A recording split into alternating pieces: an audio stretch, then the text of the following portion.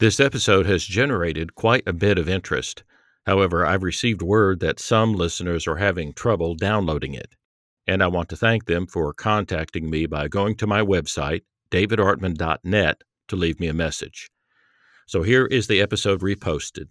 Hopefully this will solve all the technical problems.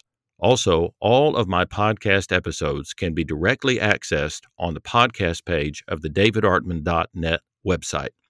All right, so here we go again with Robin Perry.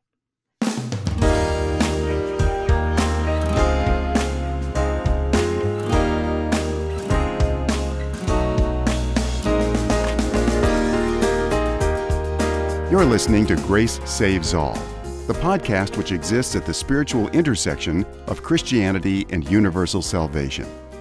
In this podcast, we will be exploring an ancient and modern approach to Christianity which affirms both that grace saves alone and that grace goes to all.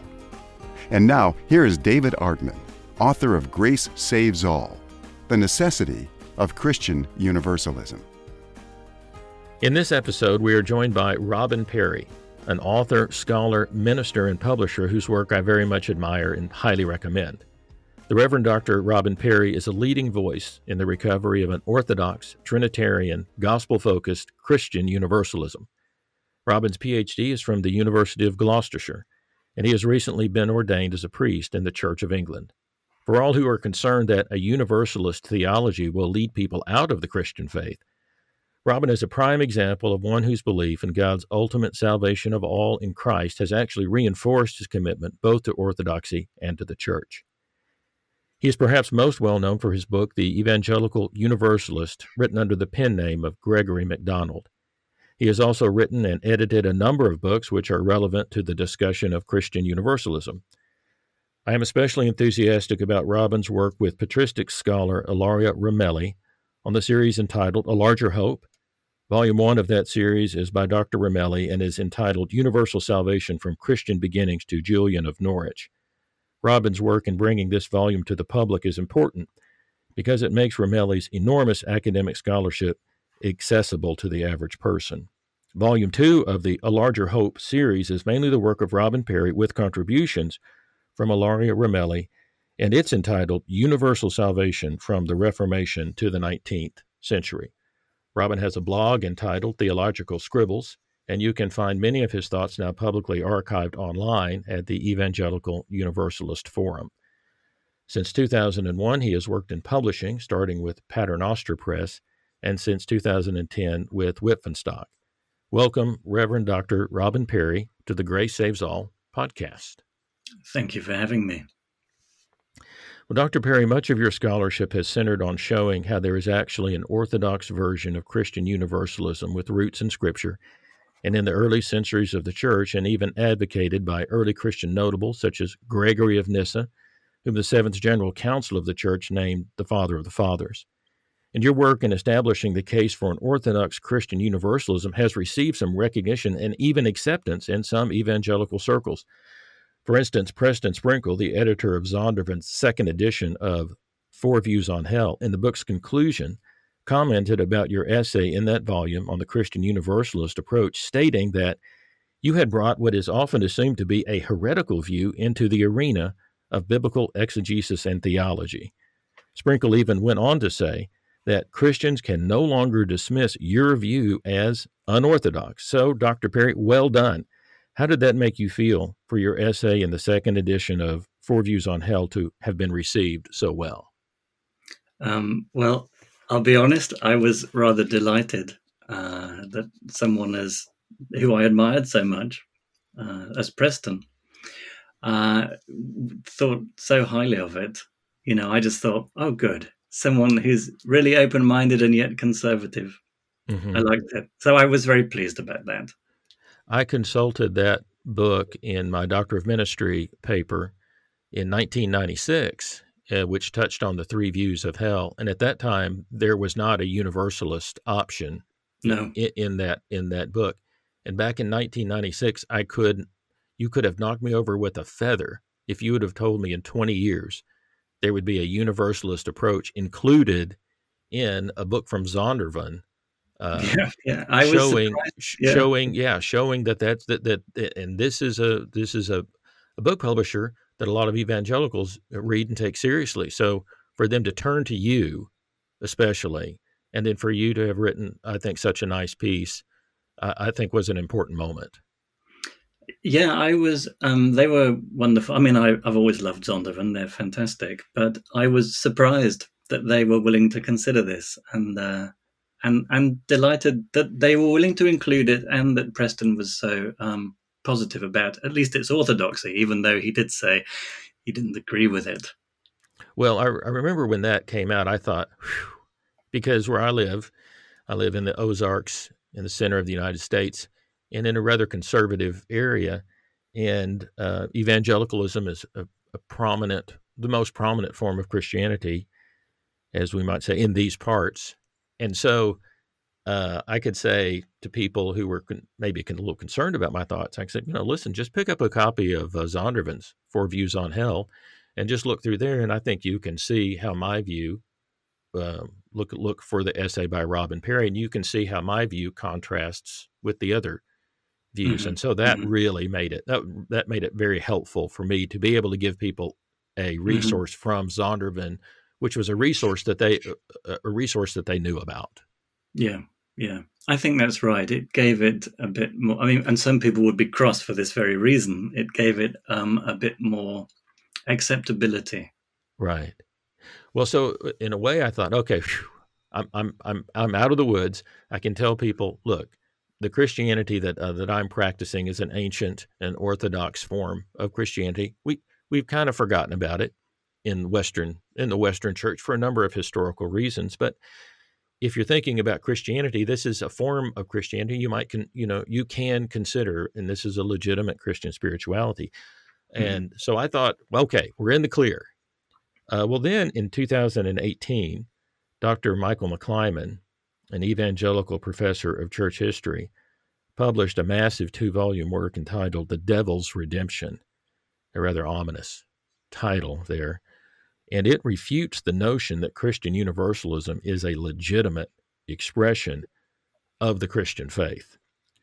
Now, in response to Dr. McClyman, also in 2018, you published an article which ended up appearing in the journal Clarion entitled A Response to Michael McClyman's Theological Critique of Universalism.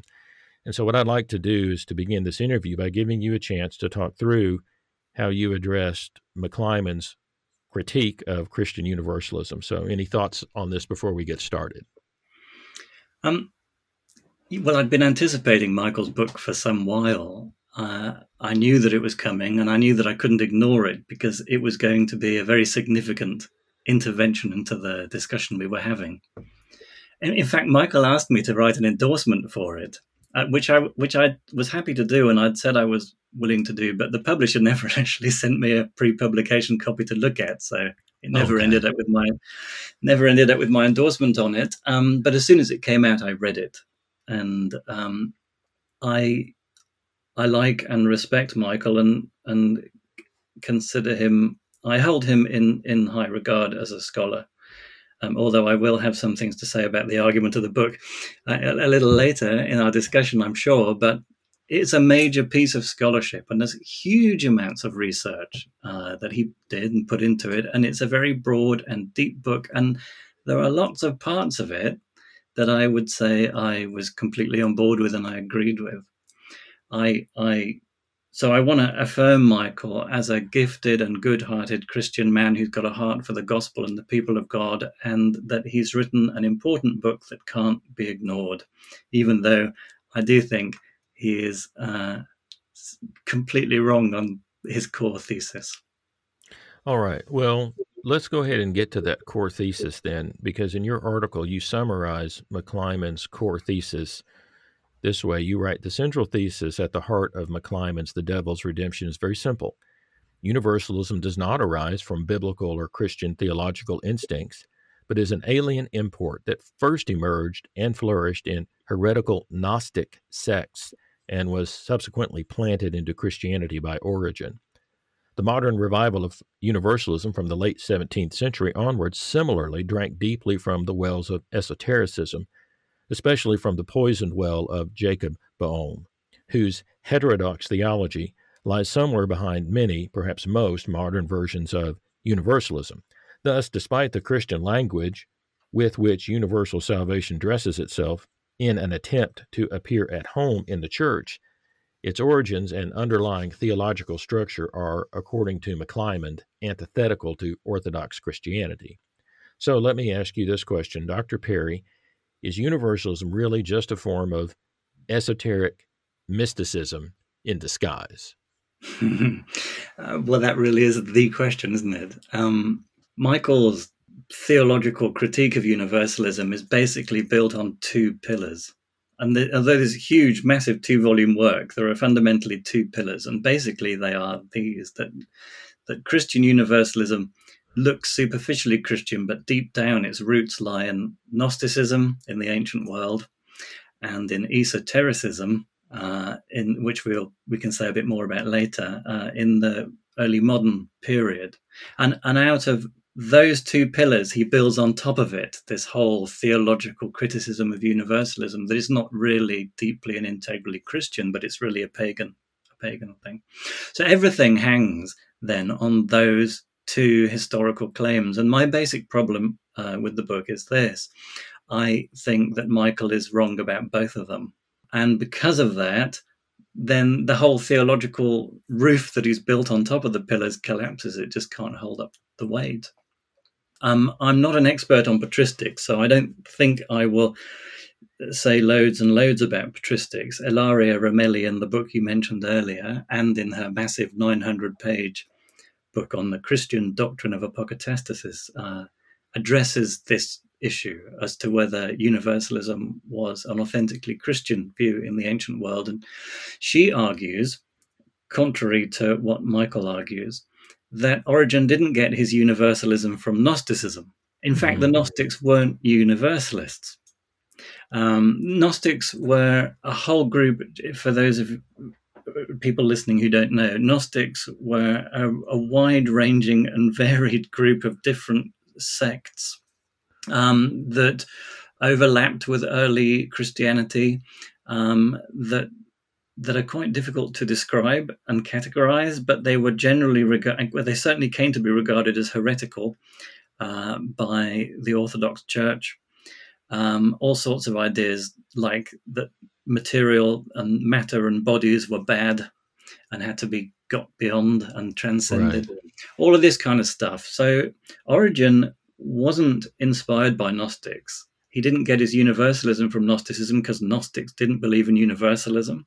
Origen was, in fact, a very fierce critic of Gnostics and took them to task for various issues, and he regarded them as heretics to be resisted in the name of Orthodox Christianity. So where did he get his universalism from? Well, Origen argued for it on the basis of Scripture, principally, and on the basis of themes that come out of earlier Christian writers like Clement and Irenaeus, and some of the Petrine materials that were circulating in early 1st, 2nd, 3rd century Christianity. By Petrine materials, you just mean those documents, those letters in the New Testament attributed to the Apostle Paul? No, I'm talking about some subsequent writings that were attributed to Peter. Oh, okay. But weren't by Peter, but there was a tradition of sort of writing in the Petrine, name of Some of those texts, like the Apocalypse of Peter, include accounts of, and there's all sorts of texts. I think Ilaria looks at 9 Orthodox or proto-Orthodox texts from the 2nd and 3rd century, in which you can see people praying for those in the lake of fire, and so that they would be brought out of the lake of fire and they come out. So there is a sort of post-damnation salvation, at least possible, in those texts, which is something that, of course, we're so used to saying, well, when you die, that's it, you get no more chances. And it's just, to us, it just seems obviously true that that's the case. But clearly it wasn't so obvious for a lot of early Christians, because you do get these strands of people praying for the redemption of those in post-mortem punishment, and Jesus inviting them to do so. And in that world, there were writings that didn't make it into our New Testament that we have today, but that was before there was a kind of a closed canon, and so these were influential Christian writings of Oh, their yeah. day. Yeah, that's right. And a lot of these writings, I mean, for example, writings that you'd find in the collection now called the Apostolic Fathers, they're not in the Bible because they're not heretical. They just weren't considered to be early enough or apostolic by apostles and so on. So they didn't get into the Bible, but they were still considered useful and worth reading. So early Christian Orthodox or Proto-Orthodox writers would regularly refer to these texts because they were seen as being part of this continuous tradition of fidelity to the gospel. And among those texts are ones with this tradition. So Origen sort of is drawing on these kinds of threads, and it's from that he constructs his Christian universalism. And in fact, Ilaria argues, and I think this is a very interesting thesis, and she argues it very carefully, although I don't know that you can demonstrate it conclusively because our evidence of the early church is so sparse. But she argues that, in fact, the very first universalists were Christians. And subsequent universalists, some Gnostics did subsequently get a bit more like universalism, but they got that from the Christians, Right. not the other way around, which is what Michael is arguing. So I think on the patristic front, people like Ilaria and other patristic scholars are arguing quite differently to the thesis which Michael is defending, which, to be fair to him, is what used to be the mainstream understanding of the situation. Right. But things, and he's aware of this, and he's aware that he's sort of out of step with the trends in patristic scholarship, but he still wants to defend that older view. Well, one of the things about Christian universalism that is controversial is this. We'll talk about this probably some more. Is about what happens at the very end. We're talking about the lake of fire and eschatology, but then McClymond, for McClymond, he's concerned that about what Christian universalism does to the beginning of the story, and from McClymond's point of view, universalism demands pre-existence of souls, and he makes a big point out of that. But you counter with the assertion that pre-existence of souls is not a necessary component of Christian universalism, and you point to Gregory of Nyssa as an example of this. So could you say some more about that? Yes.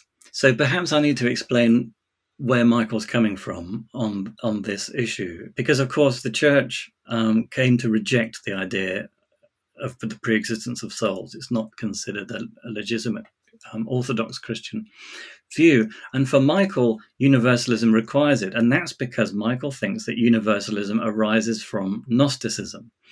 And in Gnosticism, you have this, well, in some of the Gnostic sects, you have what might look like and what can be construed as a story in which everything begins with unity and everything is one with God. And then in creation, it's like you get all this diversity and all the souls and things come out from God, and redemption is about everything being brought back and unified with God again. And of course, the Christian view is creation, fall, and redemption, which overlaps with that view of unity and diversity and unity again, but has significant differences. So Michael says, look, because universalism requires this view that everything begins with unity with God. So souls are already there in God. They pre-exist. And then they come out from God, and redemption is about the souls returning to God again, because the souls really they have this divine spark there. They are part of God in a way. All our souls and all the souls of the animals and whatever, they're part of God, and they should return to God. At least in this version of Gnosticism that he's constructed. So that's why he thinks pre-existent souls is essential to universalism. And of course, the chief person you could possibly use as an example of this is Origen, because it's certainly possible and has been traditionally the case that Origen has been read as believing in and teaching the pre-existence of souls. He certainly didn't believe in the pre-existence of disembodied souls, but I think the jury's out now. It's very contested among patristic scholars as to what Origen actually thought and taught about this subject. It's not clear, and I don't have a dog in that fight. So I won't get involved in that debate. I'll let the people who are experts thrash that one out. But what I will say is this. Gregory of Nyssa, who is a very important saint, the father of the fathers, I think he said, very instrumental in the construction of what became Christian orthodoxy. He emphatically rejected the pre-existence of souls and emphatically affirmed universalism. And he didn't think those two things went together.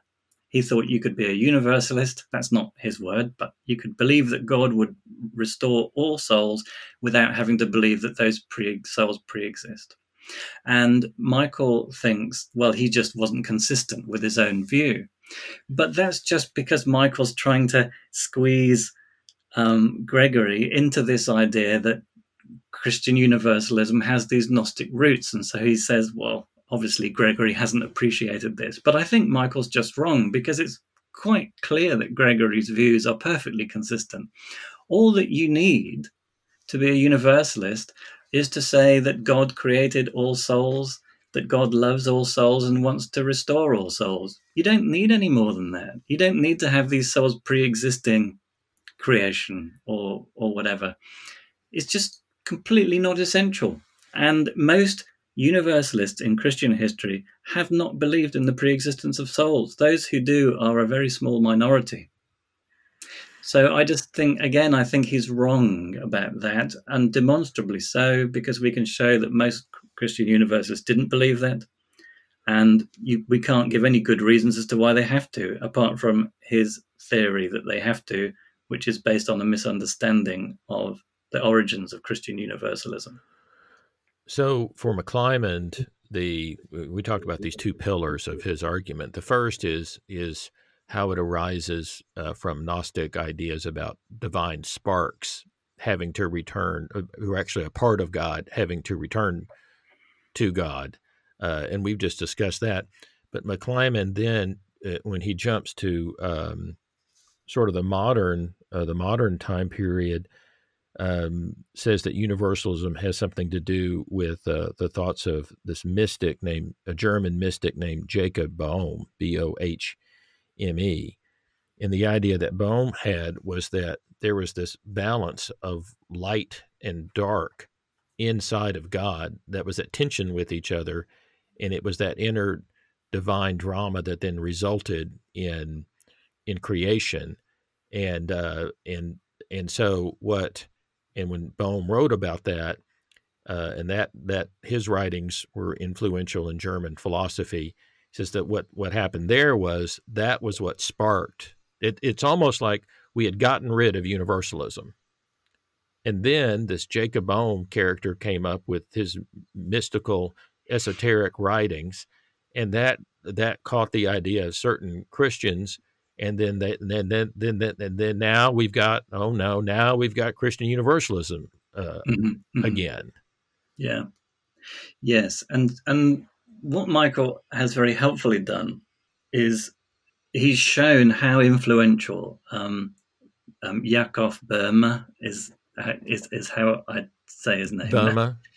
But I think Jacob, I don't know how people would have pronounced it in England in the past, because he was very popular in England as well. But Jakob Boehme was this sort of Lutheran background cobbler guy, uneducated, but he had this mystical experience. And his writings, he wrote down these sort of mystical, philosophical, theological, biblical reflections, and they became extremely influential in all sorts of areas and in all sorts of ways. He's one of the most famous people you've never heard of. I mean, one of the most influential people you've never heard of, because he had a huge impact. And what Michael shows is that a lot of universalists after his time were in to one degree or another very influenced by him. And that is, I think, interesting and a helpful contribution to the discussion. Where I think Michael goes wrong is that he argues that, in fact, it wasn't scripture and it wasn't tradition, but it was this guy's mystical experience, which was very Gnostic-like. And so when he talks about esotericism, he's talking about a sort of modern kind of versions of these ancient ideas, which had the same basic plot as he sets it out, of everything beginning in unity, and then from this all the diversity that we see around us, but everything will be reabsorbed into God. And I think so. Basically, what he's arguing is that the revival of universalism in the 17th century and afterwards is also not Christian at its root, but is grounded in some dodgy religious experiences that corrupt Christian theology. And he fears that this corrupts Christianity and the church from within. And I think it's important to see why Michael is mistaken about this. And there's a few thoughts about Yaakov Boehme that I think we need to be clear. You don't need to understand his views because he's very difficult to understand. He's quite murky, and lots of people have come up with different interpretations of what he was talking about. But one thing we can be clear about is that he wasn't a universalist. In fact, he believed in eternal hell. So the first thing that strikes me as odd when I read Michael's book, I thought, well, that's strange that you would make a guy who believed in eternal hell to be the source of modern universalism. Because, as you say, God has this perfect balance of wrath and love, and light and darkness in himself, and his goodness is constituted by maintaining this balance. And so his theology, not only didn't he believe in hell, his theology seems, as he developed it, to be incompatible with universalism. He believed in hell, but his theology is incompatible with universalism, because that's, this balance of wrath and love leads to this idea of eternal hell and eternal heaven. And so it seems it makes perfect sense. So why on earth would you think this is where universalism came from? So Michael shows correctly that lots of universalists used him. But what he doesn't make clear is that they used him for all sorts of ideas, but one idea that they never used him for was universalism. That wasn't one of the ideas they got from him. In fact, it was introduced into his philosophical system by a woman called Jane Lead, an English follower of Yaakov Boehme. And she had a religious experience in which she felt God had revealed to her that all would be restored at the end. And she was very conscious that this wasn't something Yaakov Boehme had taught. And she even discusses, well, why, if God had revealed so much to him, why didn't God reveal this to him? And she argued, well, it wasn't the time for him to see this. Now it is the time for us to understand this. So she introduced this universal salvation idea into his system. And one of the consequences of that was a lot of the way people read Yaakov Boehme after that was through the universalist glasses that Jane Lead brought. So through various German pietistic groups who were influenced by Jane Lead, they were really into Yaakov Boehme, and they became universalists, and they modified his theology. And so in their theology, God is no longer this perfect balance of wrath and love, but God is pure love. God is light, and in him there is no darkness. God is love and not wrath. You see this in William Law, English Christian leader and teacher who was influential on the Wesleys and among others. He was a big fan of Boehme, but he modified the theology so that God was just love.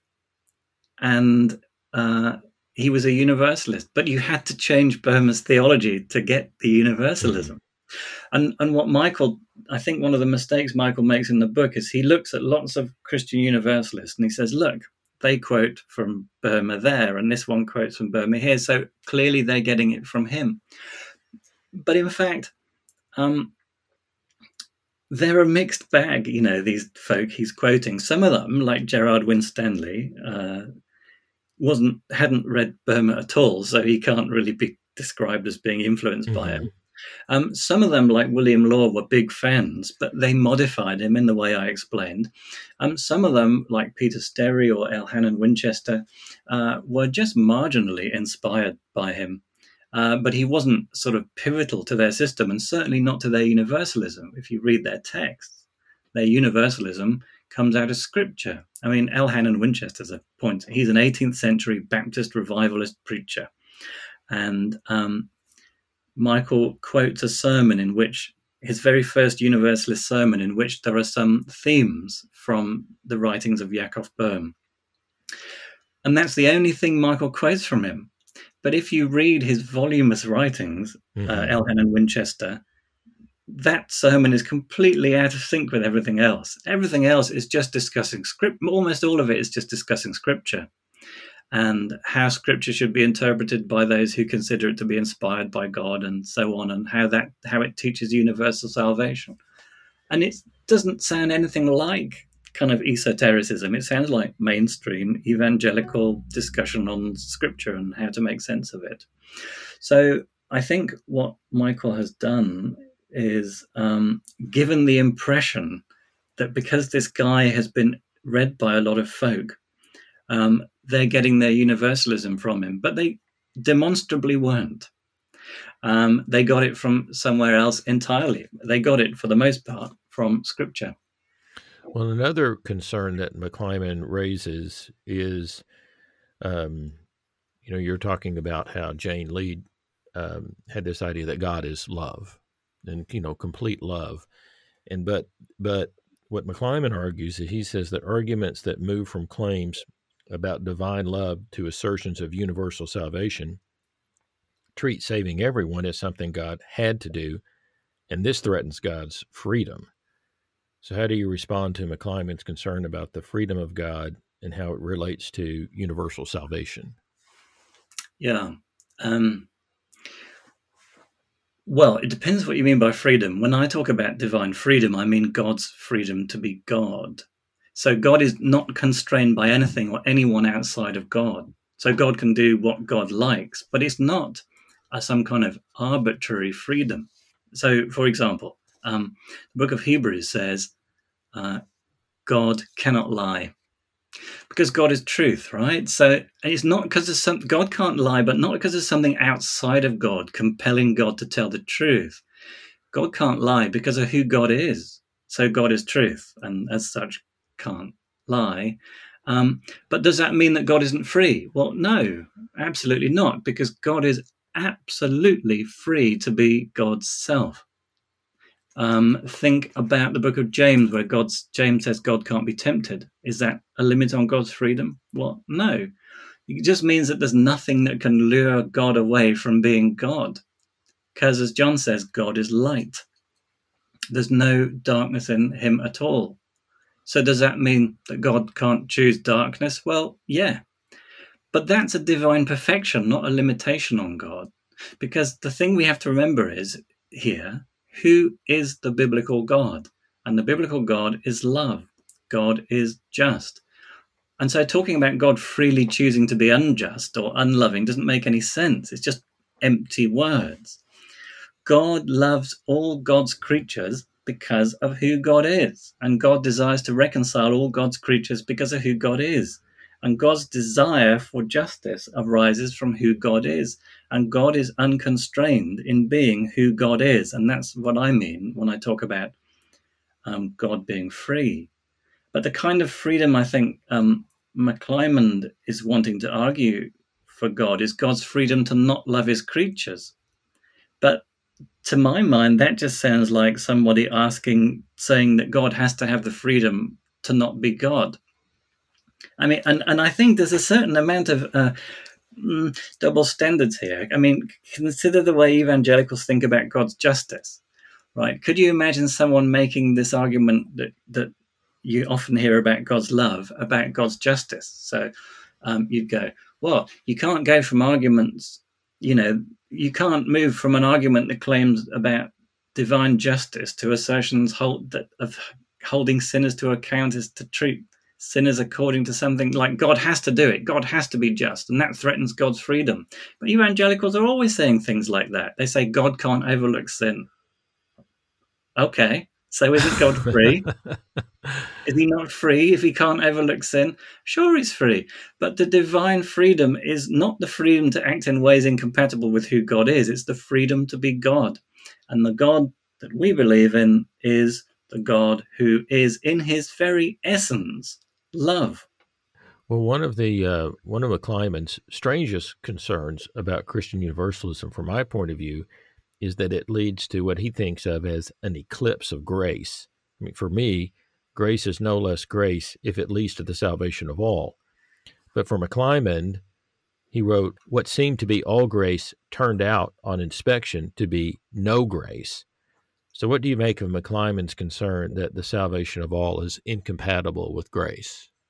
Yes. So this is one of his core theological points that he wants to drive home. And actually, I'd want to affirm with him, as I'm sure you would, as well as you do, the centrality of grace. And he talks about grace having 4 characteristics. He says, for something to be grace, it has to be a gift. It has to be undeserved and not owed as a duty. It has to be something that's given freely and not necessitated. And it has to have a relational character.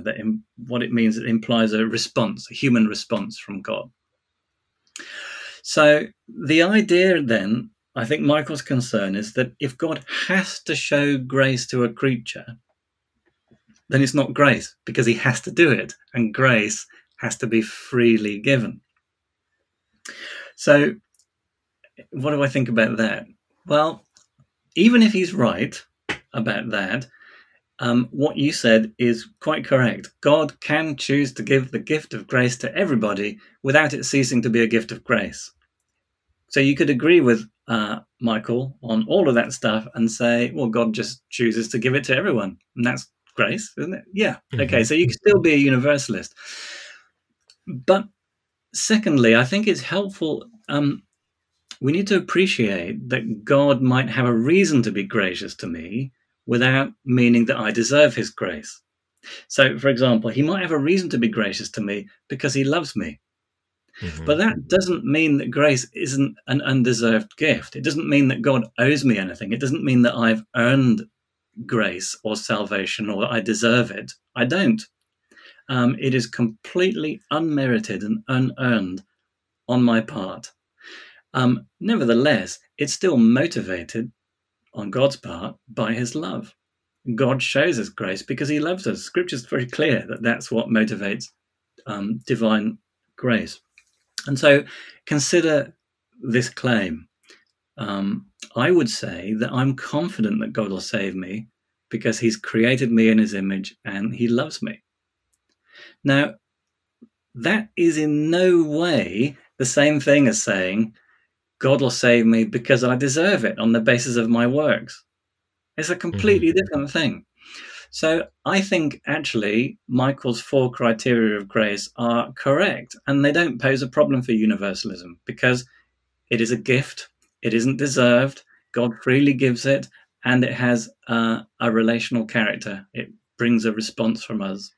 One of the things that you also address is the concern that Michael McClymon has, that he thinks that universalism has an epistemic problem because he believes that it cannot build a plausible case on scripture and tradition, so it's forced to fall back on a priori or theoretical rational arguments or on religious experiences.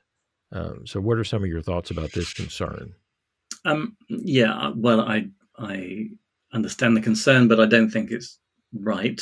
A large proportion of my book, The Evangelical Universalist, is an attempt to argue that a case can be made from Scripture, and I summarized that case in the essay you mentioned in Four Views on Hell. Mm-hmm. And just if I was to put it in a nutshell, it's it's to try and get beyond proof texting. Just here's my verse that proves hell, or here's my verse that proves universal salvation. And Michael and I are quite agreed that this is not the way that the discussion should go. So you have to find a way of looking at the whole scripture and the whole story of scripture and say, what's the best way of making sense of all of this stuff? And scripture tells us a story of creation, which is universalist. God creates all things. All things are from him, and all things are for him. So God creates all of his creatures for him. In Christ, God comes and represents all people. In Christ, he dies for all people. And these are not exceptional claims. These are just ordinary Christian claims which are easily grounded in Scripture.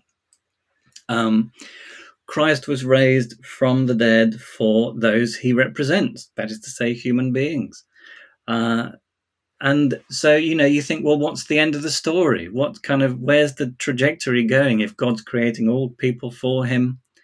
All of them have sinned, but in Christ he deals with their sin, and where sin abounds, grace abounds all the more. If Christ has been raised for everybody, where's that going? And it's heading towards universal reconciliation, which is precisely what we find in texts like Romans 5 or Colossians 1. And so I think there is a case to be made from Scripture. Obviously, we could spend hours debating and looking at it, but I also think he's wrong in that there's a case to be made from tradition, because we can show, and Ilaria has shown, that in fact the Universalist tradition was a lot more significant in the early church than it's been given recognition for, credit for. And even some of those, like Athanasius, she argues was a universalist, and I think she makes quite a good case for that. I was persuaded. So, and I think, in fact, one of the key reasons that drives a lot of people to universalism is it seems to be the best way of making sense of ordinary, everyday, orthodox Christian beliefs. The idea that God created everyone and loves everyone and stuff. These are ordinary beliefs, but they're difficult to hold together with a belief in hell. Mm-hmm. And it's those Christian beliefs that often drive people towards universalism. And in a sense, what they're doing is drawing on elements in the tradition and trying to find a way of making the tradition work better. There was a 19th century Anglican called Thomas Allen who one of his core beefs with eternal hell, he became a universalist. He was a patristic scholar, and he felt that actually the doctrine of eternal hell threatened the tradition, Orthodox tradition, because it was like a cuckoo in the nest. This wasn't his analogy, it was mine, but this was the idea. It was sort of like a Trojan horse. So it sort of enters into Christian theology, but it doesn't fit. And there's all sorts of ways people have tried to accommodate it, but it either doesn't fit and it just sits there uncomfortably and we don't know what to do with it, or you try and make it fit by messing up your doctrine of God and making it so that God loves some people and not others and so on. So there's a very high price to pay for trying to squeeze a doctrine of eternal torment into Christianity, and arguably it's more of a threat to the tradition than universalism is. So I think he's wrong. I think that arguments from reason and experience are not, as he says, the real motivator of universalism. I think those things are reinforcing and supplementing arguments from Scripture and tradition. It's kind of funny in that McClymont is wanting to make the argument that universalism was smuggled into Christianity through various paths like Gnosticism and esotericism. And then the universalists respond and say, well, maybe it was the doctrine of eternal torment that was smuggled into Christianity, that it was this idea of this eternal torment was not something that was widely believed in the early centuries of the church. No, I mean, I think, and there are those who argue that it wasn't there. I think it was there. I mean, I think you can find it certainly in the 2nd century, but it certainly wasn't the Christian view.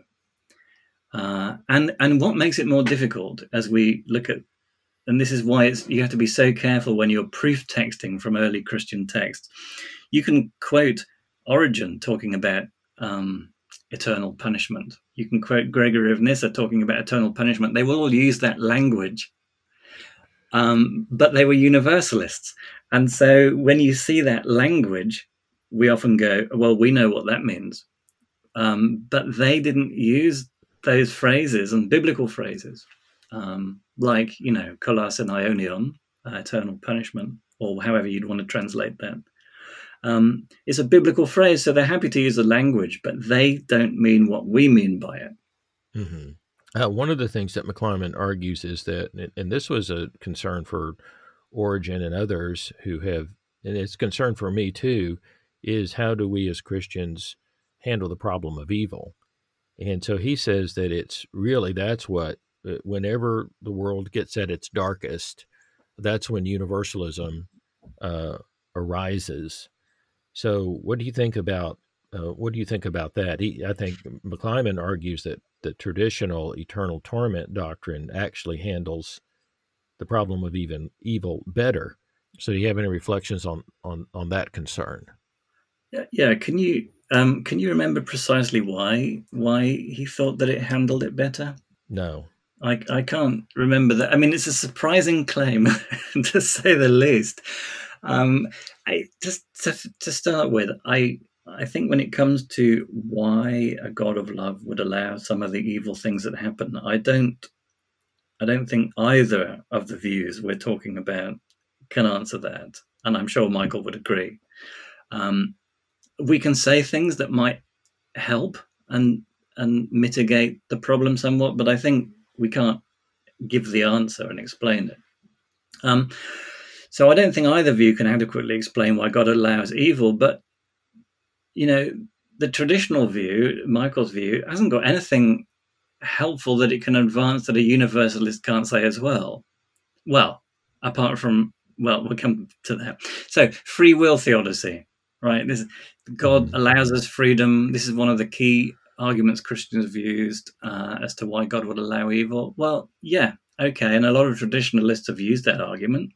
But so too have universalists. I mean, Origen, that is a pivotal part of his whole approach to evil and how God allows evil, is his extensive defense of human free will.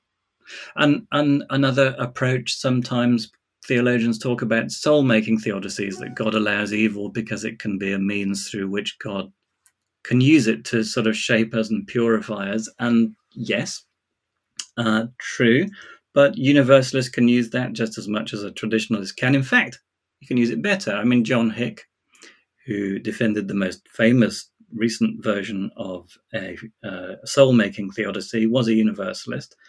And he really thought that in the end, evil could only be permissible if God eradicates it. In the end, if God sort of keeps evil around in creation forever in some way, then it's really hard to justify.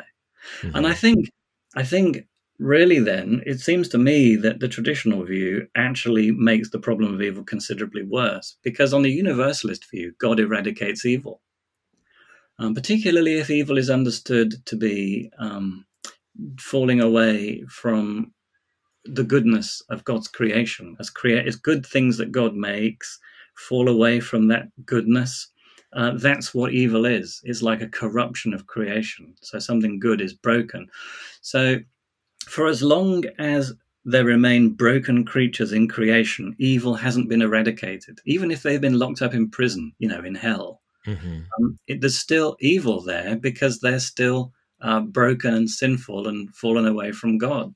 So what you have is a system in which evil, which is creation falling short of what God made it to be, is kept in existence literally forever. That doesn't seem like a great solution to the problem. The universalist solution is that God eradicates evil by healing creation. And therefore, once the wound is healed, there is no wound there. There is no wound left. So that seems to me it doesn't explain why God allows evil, but it means that I can live with it because I have something to hope for rather than the utter devastating hopelessness of the traditional view, in which evil exists forever, and not only that, but suffering of my loved ones, and not suffering of people who who God calls me to love, they will, without any hope of redemption, they will be cut off from God and from the source of life and hope forever. I mean, that diminishes me and it diminishes God. How this helps with the problem of evil, I'm a bit stuck. I think universalism makes the problem of evil much, much easier to deal with. Well, I would agree. Now, you don't go into this next concern in your article, but McClymonds in his book does raise concerns about Christian universalism and the supposed condemnation of Origen at the Fifth Ecumenical Council in 553. So could you comment on Christian universalism and the Fifth Ecumenical Council?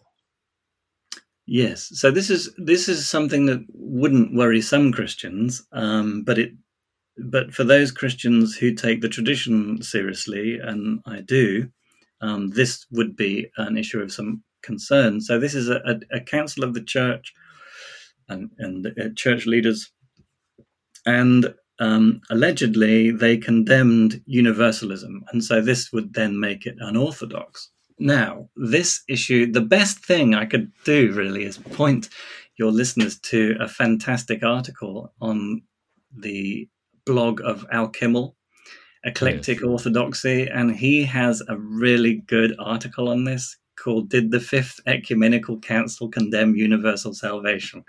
And that, to my mind, is the sort of most helpful thing to read on this. But a few very quick thoughts about it. The first thing is this council, which takes place in the 6th century, is some hundreds of years after the time of Origen. And what you find is that at the end of the official proceedings of the council, there's a little appendix in which there are some condemnations of various things. One among them, this belief in apokatastasis, the restoration of all things. So what seems clear when you look at all of these condemnations is that what is being condemned is a particular system, a configuration in which you've got the pre-existence of souls and so on. And apokatastasis tied in with that whole network.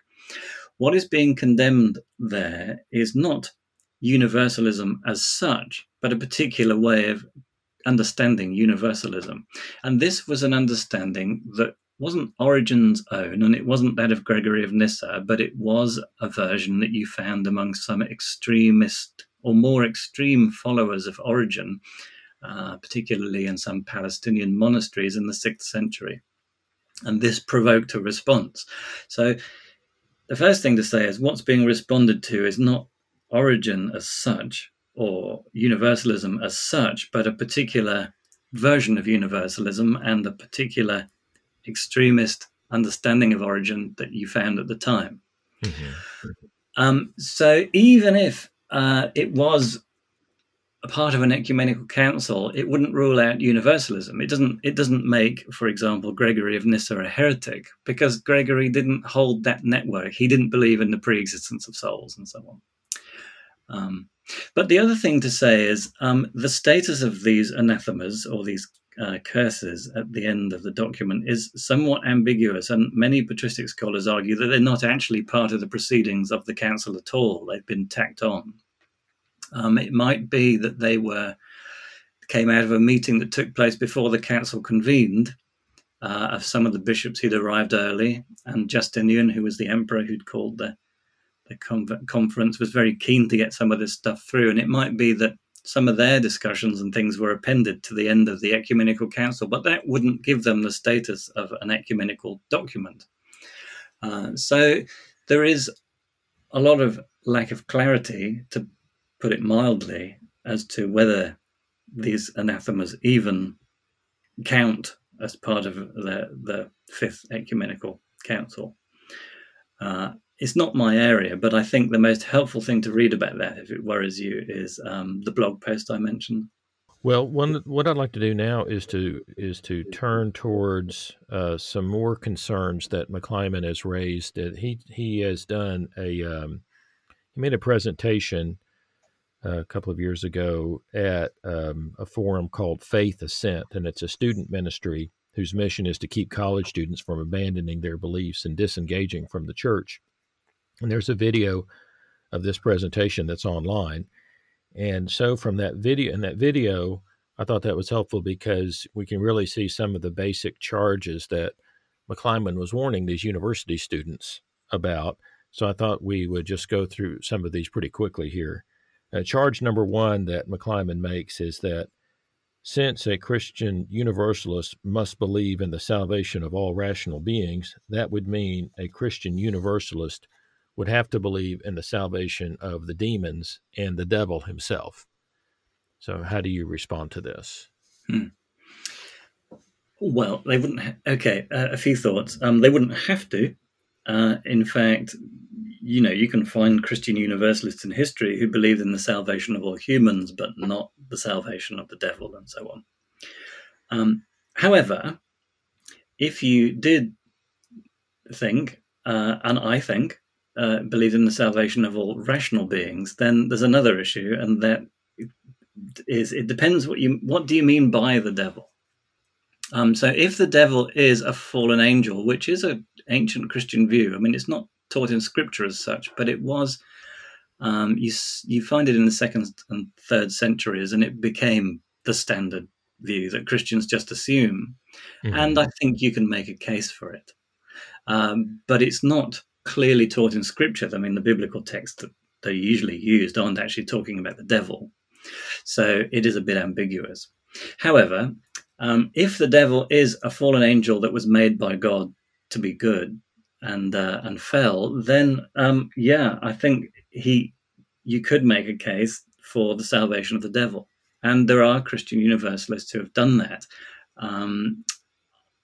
Origen tentatively, Gregory of Nyssa, and even people like Elhanan Winchester, although he bends over backwards to say it'll be like millennia and millennia and millennia, before the devil, it'll be like the last thing that happens before that the devil finally breaks. Or it might be that you think that the devil isn't an individual personal being, but, and this is putting it crudely, maybe a symbol of evil. So supposing that the devil was a symbol of evil, in that case, then no, the devil can't be saved, because evil can't be saved. Creation is healed and evil is eradicated. So on that understanding of the devil wouldn't be saved by universalism, in universal salvation, because the devil isn't a creature as such. I do find that view quite attractive myself, that the powers of darkness are sort of parasitic. They have a reality that goes beyond individual humans. We don't make them up. Evil is very real, and it's bigger than any individual. But evil is somehow perhaps generated through human sin and so on. So perhaps we might think of the devil as something that will be eradicated once creation is saved. So it really depends what you mean. If you think the devil is an individual being, then you go a different route, as you might say. Yeah. Okay, charge number two that McClimon brings is that universalism, in proclaiming that all will finally be saved because of God's prior decision, undercuts the urgency that we have to make our own decision to respond and repent and have faith now. And this, in turn, undercuts the urgency of evangelism. Mm-hmm. So what would you say to that? So for Christian universalists, salvation is in Christ. It's something that God achieves for us and creation in Christ. And that, if we're going to participate in that and share in that salvation, that still requires a response from us, a turning from sin, submitting to Christ in faith and obedience. So our response to the gospel is essential to sharing in that salvation. I mean, you can't talk about being saved if you're clearly still living in sin. You haven't yet been saved. You're not experiencing it. Even if it's still true that Christ has died and been raised for you, and your salvation is guaranteed by that, it doesn't mean that you're yet participating in it. So any universalism that undercuts the need to respond to Christ is a warped universalism. not, but it's not the kind that you find. So in the lecture you mentioned that these questions come from, Michael talks about these views where, you sin, it doesn't matter what you do because Christ died for you and it's grace. So it's, go ahead and sin and all that. It doesn't really matter. It's irrelevant. But that is just so out of sync with the history of Christian universalism. You can't look at these folk like Origen or Gregory or any of the historical Christian universalists and see that they are anything other than utterly consumed with pursuing holiness. It really, really matters to them. And likewise, proclaiming the gospel. To mention another guy, Elhanan Winchester, who I've mentioned before, he was a revivalist preacher. He's got a great sermon on the importance of the evangelist. And he would go around preaching the gospel and seeing people become believers. So salvation, the gospel demands a response, and salvation, participating in salvation, depends on it. And if we don't respond, there are consequences, and bad ones. The Bible is quite clear about that. I'm not sure the best illustration. So imagine you live somewhere, you live in San Francisco, and God says, I want you to go to London, because that's where everyone should go, London, you see. And maybe God knows that in the end, he will get you to London, but he tells you, come now, and he says, there's a storm coming, leave San Francisco now, and you don't, and then you experience the storm. There are consequences, and then God says go now, and you don't go, and there's an earthquake, and then God says go now, and you don't, and there's an economic crash or whatever, or you lose your house or your family, and so on. So we make choices, and our choices have consequences, and they're ones that could have been avoided if we had responded to the gospel. Resisting the gospel then has consequences in this life and in the next life. That is perfectly compatible with the belief that in the end, God will bring all people to the goal for which he created them. Okay, another charge that McClymonds makes is that universalism gives people a false hope that they will have unlimited chances for salvation in eternity, whereas the Bible makes no such promise. Mm-hmm. Well, of course, that argument only works if universalism is wrong. It's a false hope. And so he doesn't believe it, so he thinks it's a false hope. I don't think it is a false hope, so he's begging the question. But, that aside, let me say this. I very rarely bring up the issue of universal salvation if I'm talking to someone who's not a believer about the gospel. Because the gospel presents us with a choice. We face life or death. Choose life is the call of the gospel. And that life is found in Christ. Now, the universalist in me, which is very deeply ingrained, believes that this person in the end will choose Christ and will choose life. But they don't need to know that. And it might actually, depends on the context, but it might actually, in this particular context, and certainly a lot of the early Christians believe this, put them off choosing life if they thought, I could choose whatever. They're not spiritually mature enough to handle it. Now, I'm not sure that's right, but there are contexts in which it's the case. So God doesn't mitigate the warnings about the dangers of death. That is the reality. If you choose to reject Christ, you're embracing death and sin, and it corrupts and it destroys lives and has implications in this life and the next. So you wouldn't even need to mention universalism to be a universalist. Mm-hmm. So you wouldn't be giving anyone false hope. You're just saying, here is an offer of life that will transform you. And so where would you find evidence in the Bible that there could be hope for people even after the death of their physical body? Yeah. So that's a good question. And I think there are two approaches to this. So the first is to find texts that would directly address that issue. And the second one is to find texts that require it, even though they don't explicitly teach it. So let me give you an example of what I mean. So the doctrine of the Trinity is a very important Christian doctrine. In fact, so important it's considered essential for Orthodox faith, and it is biblical. But you won't find a verse that teaches it.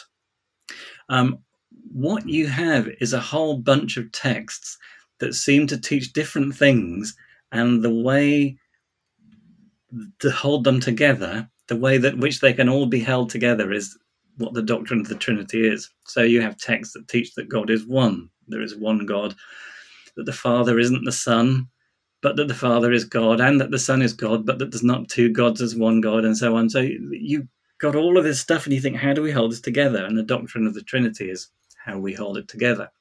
So what we have in Scripture are some texts that talk about when we die, there's judgment, and there's a separation of sheep from goats, or wheat from weeds, or whatever. And there is a lake of fire, and there are those who go into life and those who go into punishment, and so on. So you've got this stream of texts which talk about judgment, separation, punishment, and life. And on the other hand, you have another set of texts which talk about universal salvation, or reconciling all things through his blood shed on the cross, for example, is in Colossians 1. So then you think, just as we do with the Trinity, well, how do you hold these two things together? And Universalists propose that we hold them together by seeing that the ultimate end of creation is where all things are reconciled and God is all in all. But prior to that, there is indeed a judgment and a separation and a punishment. And, you know, these things are both true. We don't have to choose between them. We hold them together. So one key biblical argument for that, what you're asking, is we can infer from these different traditions in Scripture that if they're both true, then there must be opportunities after death for people to exit from death into life. And I think one can then bolster that by trying to find or seeking direct text that might address it.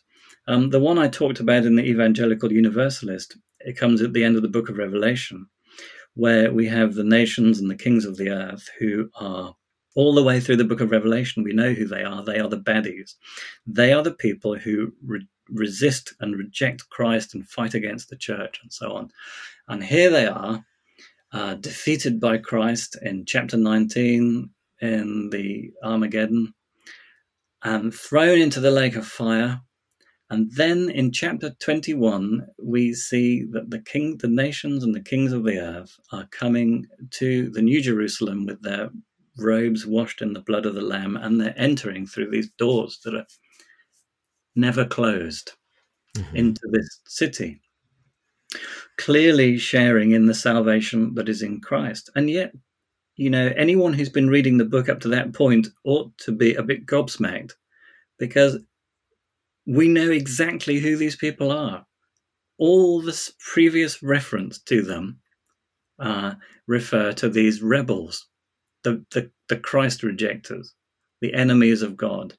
That's who these people are. And now we see them coming, having been thrown into the lake of fire, now we see them coming into the New Jerusalem. And I think this is at least very suggestive that there is, you know, possibilities of salvation after death. I mean, there are texts in 1 Peter that could be read that way too. You know the ones I mean. And as I've already said, in the early church in the 2nd and 3rd centuries, that tradition continued of people being thrown into the lake of fire or thrown into Gehenna and then subsequently coming out. Those texts from 1 Peter have to do with the descent of Jesus to the dead. Yeah, and preaching the gospel to the dead. And it has to be said that quite ambiguous texts, that the church has never had a single mind on how they should be read. So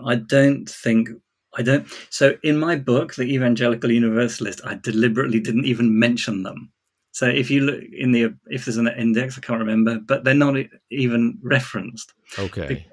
Because universalists are often accused of building their case on these dodgy texts that we're not sure what they mean.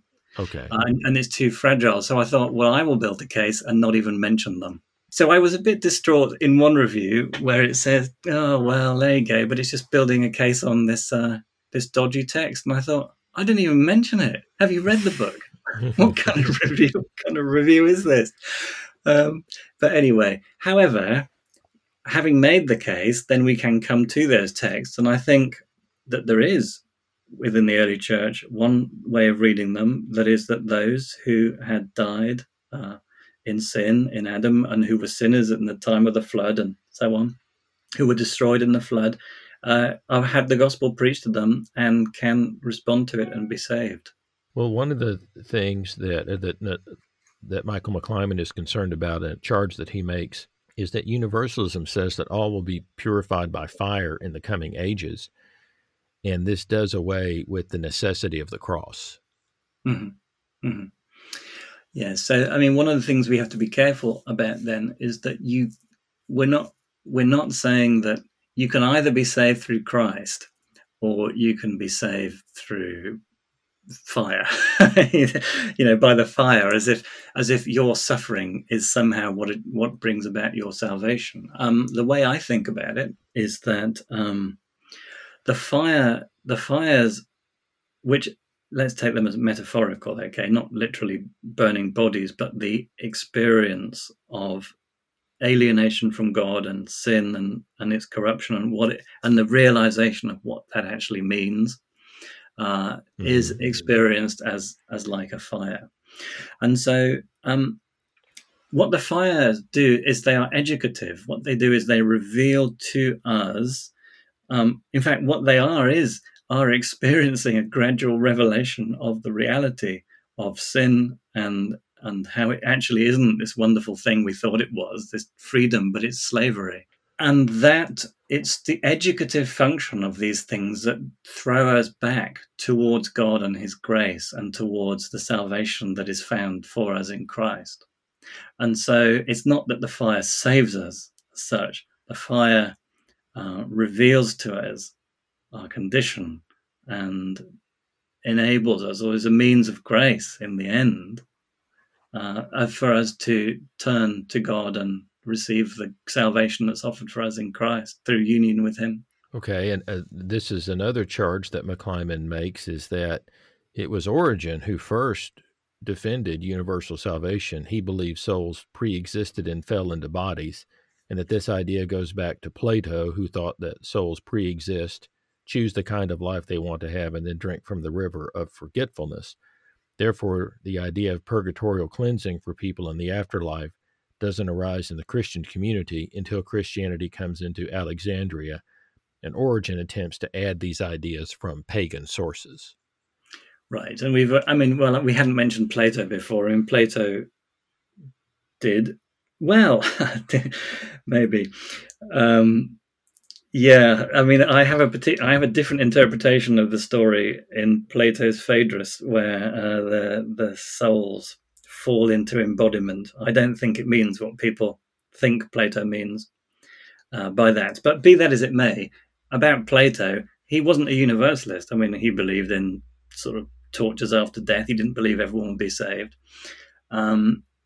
And again, we've already talked about pre-existence of souls. Most Christian universalists didn't believe in it in the patristic period or since. Origen is contested. Maybe he did, maybe he didn't. But you don't need to. So, yeah. I mean, we've already talked about that. I don't know. Okay, charge number 6 that McClymonds makes in that presentation is that in Matthew 25, in the judgment scene of the sheep and the goats are said to go into the fire prepared for the devil and his demons. And so those who go into that fire share the same destiny of the devil and his demons, which is nowhere promised to have an ultimate end in repentance and restoration. Yeah, okay. So let me say this then about the devil and his demons. That is true. There is no promise of restoration for the devil and his demons. So I have two speculative thoughts on this. And again, this is all speculation. We do not know. First of all, maybe the devil is, as I said, a symbol of evil. So then, of course, there is no salvation for the devil. Maybe the devil is... So think about Darth Vader in the Star Wars films, and you might say... Darth Vader dies and Anakin is saved. So Darth Vader isn't saved at the end of the third Star Wars movie, The Return of the Jedi. Anakin Skywalker is saved, and Darth Vader dies. In the way that, so a Christian would say, if anyone is in Christ as a new creation, the old is gone, and the new has come. So we have died. The old us, the sinful us, dies, and there's new creation in Christ. So the Star Wars equivalent is Darth Vader dies. There is new creation for Anakin, but it's not that Darth Vader is rescued. Darth is dead. So it might be then, and this is speculation. I'm not saying this is the case. I'm just speculating. Mm-hmm. It might be that we would say the devil is not saved, but Lucifer is. Lucifer being the angel of light. This is on the account. This is on the view that the devil is a fallen angel. So we might say the fallen angel Lucifer, who was an angel of light, created for good things, he is saved. The devil is not. The devil is forever lost. So this is me speculating about the devil. I guess Michael's point is more to do with the sheep and the goat, which I argued in the Evangelical Universalist, and Ilaria argued this at much greater length in her book on Words for Time and Eternity. The sheep and the goats, one is the sheep and the goats are not thrown into eternal life or an eternal punishment, but the life of the age to come and the punishment of the age to come, which how long the life and the punishment of the age to come last is not discussed. It's not the issue. It's not what's under discussion. They are simply the life and the punishment that take place in the age to come. It might be that they last forever. It might be that they don't. The parable's just simply not interested in that question. So I certainly don't think that the sheep and the goats parable can settle this question. In fact, it's the strongest argument for eternal torment, and it doesn't do enough to establish that, because it's perfectly possible to read that parable as saying, yeah, there's a separation, and some go to life of the age to come and some to the punishment of the age to come, and they don't have to be equivalent in length. Theologically speaking, the life of the age to come is eternal, of course, because it's a participation in Christ's eternal life. Christ is eternal, and the life of the age to come is sharing in his life. The punishment of the age to come doesn't have those kind of theological groundings. It's not a participation in what the eternal punishment of Christ. I don't know. I mean, I don't know quite how you'd construe it, but it just doesn't work like that. But again, the parable's just simply not addressing those issues, and we're pushing it a bit further than it wants to go when we try and get it to answer those questions. It's doing something quite different, which is posing a challenge to us about how we treat other people, which is interesting because that never seems to come up when people discuss hell. There's no discussion about, if you believe in Jesus, it's about how you treat the poor and the hungry and the naked. Nobody mentions that. Right. Well, in the judgment scene in Matthew 25, the goats go into this fire. But as you point out in the book of Revelation, the devil, along with all the unrighteous, is cast into the lake of fire. But then we see the unrighteous at the city gates. We don't see the devil necessarily at the city gates. So that would be an example of where. Yeah, that's a good point. I like that. Why didn't I think of that? Yeah, that is a good point. So yes, in Revelation, you have a sort of analogous situation. The devil is thrown in and is tormented forever and ever, it says, in the lake of fire. And it's the same lake of fire that these others, unrighteous humans, are thrown into, and yet we see them redeemed in the end and coming as nations. And that would be the case irrespective of whether or not the devil stays in, because, of course, this was not a lake of fire prepared for humans anyway. It was prepared for the devil and his angels. So it's not something God made as a destiny for human beings. One of the, I think we're getting to the end of his. We have a couple more here to go. One charge is that McClymonds makes is that universalism does not take seriously the freedom of God's creatures to harden their hearts against God, and thereby robs people of their freedom. Right, which is a common argument. I mean, I'm a little bit surprised that Michael makes it. I mean, in the lecture you mentioned, he says he believes in predetermination, that God's predestination of all things and human choices cohere in the end. And so our free choices and are, compatible with God determining everything that happens. So presumably he thinks that God could choose to save everyone and predetermine everyone to be saved, and everybody will freely choose to be saved, and that would be perfectly compatible on his view. So I'm surprised that he would say that, because it's not consistent with his own view about God's sovereignty and human freedom. And if I understand his view right, I mean, that's what I took him to be saying when he talked about predetermination and predestination.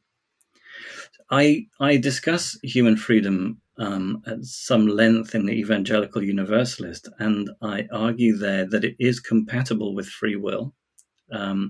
Is compatible with free will on several different definitions of human freedom. And I look at what are called compatibilist versions, which argue that human freedom is compatible with determinism. And I say, well, if that's the correct view, that fits with universalism, because God can determine that everyone will freely choose to respond to the gospel, and they will. Or if you don't think that view is right, and you think that God can't determine our choices, and that the sort of libertarian view of freedom, I argued similarly that even that is compatible with universalism. And the people, maybe just to give a quick example and point you in a direction here, the person who influenced me here most was Thomas Talbot, a philosopher. And, he talks a lot about freedom and universalism. And he gives the example of a child who puts their hand in a fire. And whether this is a free choice. And he says, supposing that the child has no reason whatsoever to put their hand in the fire, and in fact has every reason not to, because it really hurts. And then you see the child thrust their hand into the fire and hold it there, screaming all the while. Would you think to yourself, well, that's just the child exercising their freedom? And you think, no, that's not freedom. There's either something compelling them, maybe they're possessed or something, or there's some mental problem that's compelling them to do this, because freedom requires a certain place for rationality. Mm-hmm. And if you have no reason to do something and every reason not to, you won't freely choose to do it. Now, in the case of the gospel, because we're made by God and for God, our hearts are restless until they find rest in God. I mean, we cannot feel at home in our humanity out of relationship with God. And so the gospel, if we could truly perceive what it was, we have every reason, the very deepest depths of our being are yearning for this. We have every reason to accept it and no reason to reject it, because we're rejecting the very truth and depths of who we are and embracing something that is our own negation. So it would make no sense for somebody to freely reject the gospel if they could see clearly the choice they were making. Now, of course, we can't, and we don't. We perceive things in very warped and twisted ways. But to that extent, our choices are limited in their freedom because they're based on misinformation or distorted desires or so on. They're more like people who are addicted to drugs. And so God can free our wills to choose the right thing by revealing to us the truth of our choices bit by bit, so that we gradually get a clearer vision of what it is we're choosing. And as the choice becomes clearer to us, God's not compelling us to do anything in any way other than that the truth itself has its own compulsion, its own attraction. And because of the kinds of creatures we are, we're attracted to that. And God then needs to educate us and open our hearts and free us from illusions and compulsions, sinful compulsions, and bring us to a place where we're able to freely choose the gospel. And God can do that for everyone without forcing anyone to do anything against their will. So universalism does not require God to make anyone do anything they don't want to do. God is perfectly capable of soliciting the free choice and acceptance of all his creatures without doing that. And that is what we believe God will do. What I'd like to do now is kind of start bringing this interview to a close. We've been going for a good while now, and I appreciate your time. But I think we're at an interesting point because it really goes to your personal story, because you had been reading a Christian philosopher, William Lane Craig, who, this was years ago, who was making an argument that it was possible for God to preserve free will and still to save everybody. But then he ultimately said that even though it's possible, it's not what God has chosen to do, because God has other things that are more pressing.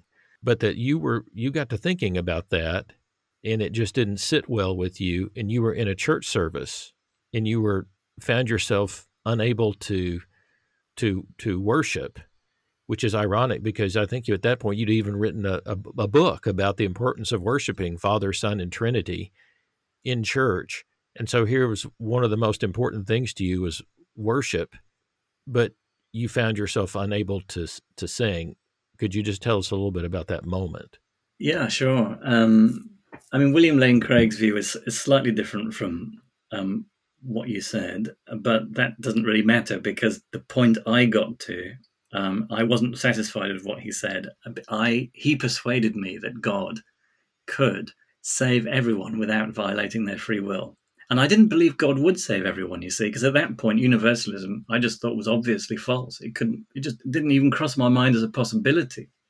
And so I just took it as given that, of course, God doesn't save everyone.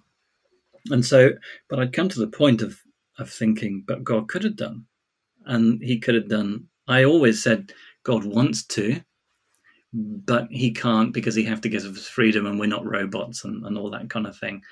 And I got to the point of thinking, God could do it without making us robots. God could do it while respecting our freedom.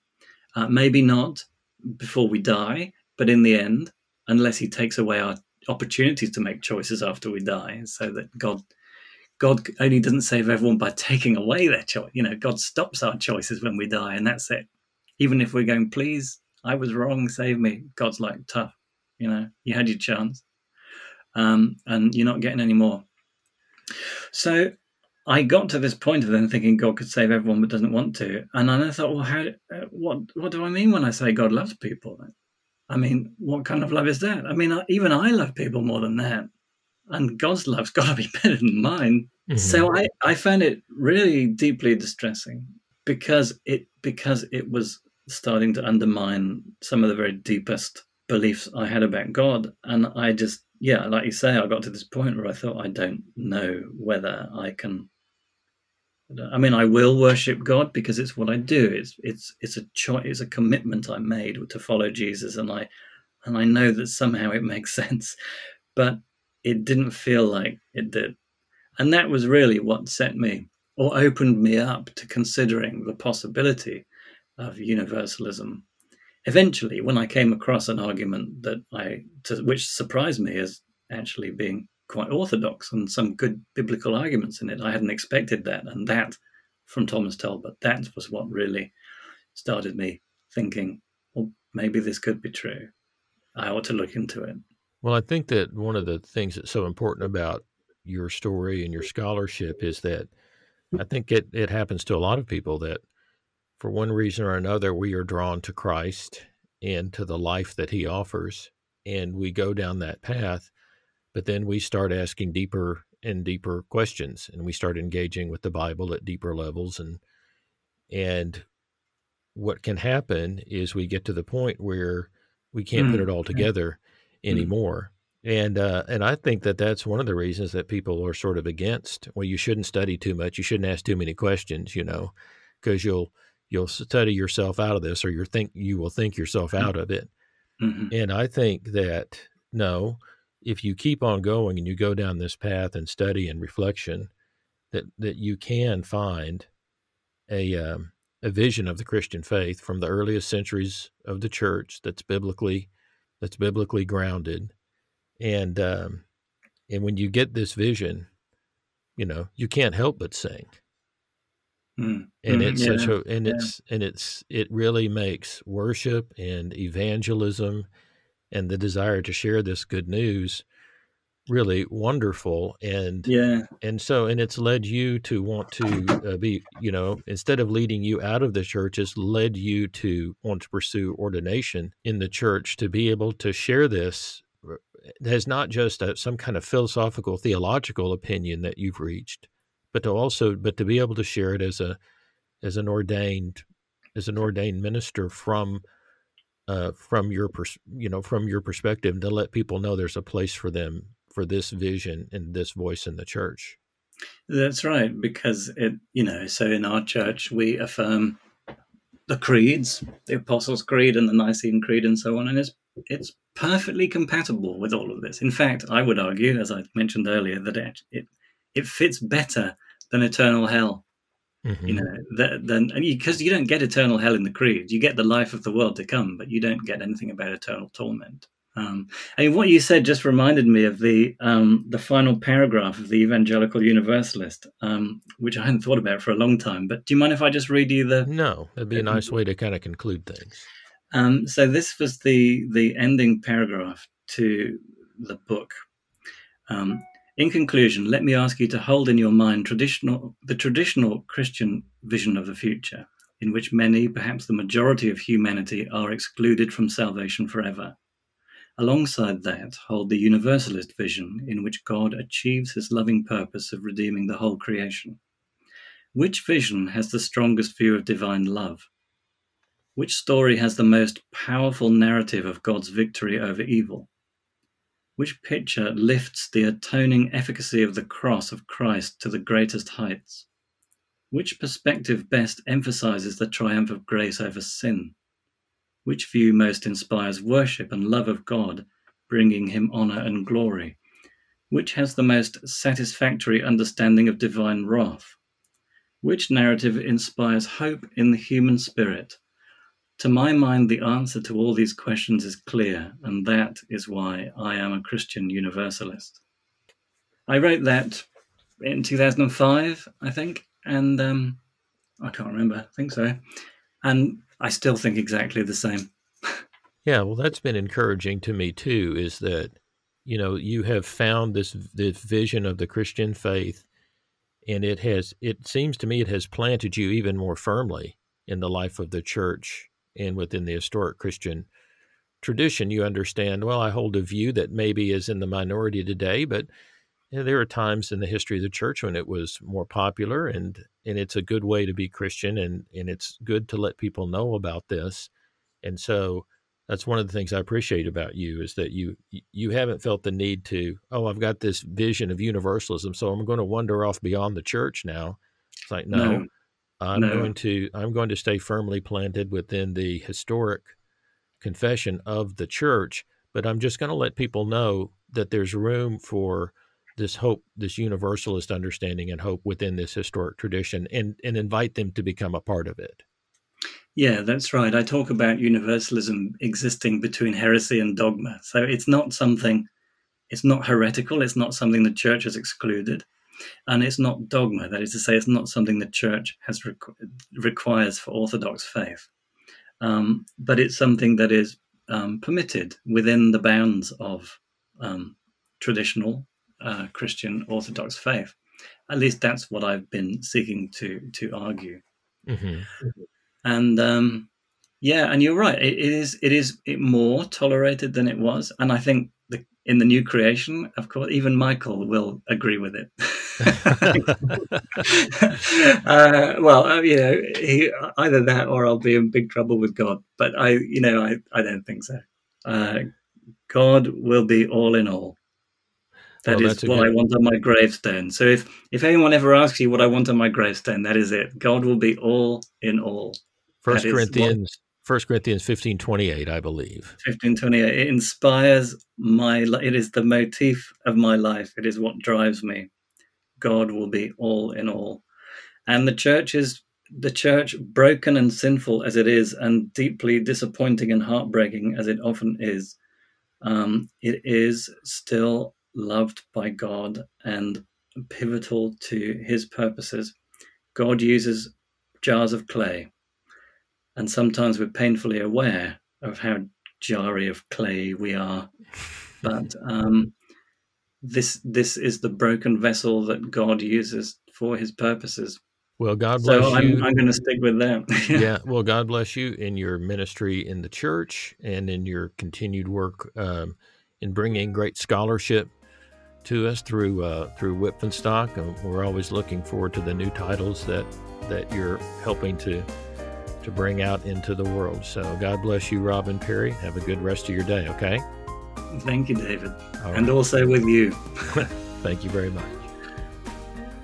Thank you for joining us in this episode of Grace Saves All. You can help spread the word by sharing this podcast with others and by giving it a rating on iTunes. If you want to find out more about David, or if you'd like to leave him a message, go to his website, davidartman.net. In the meantime, let's work together to help a hurting world know about the greatest news ever announced.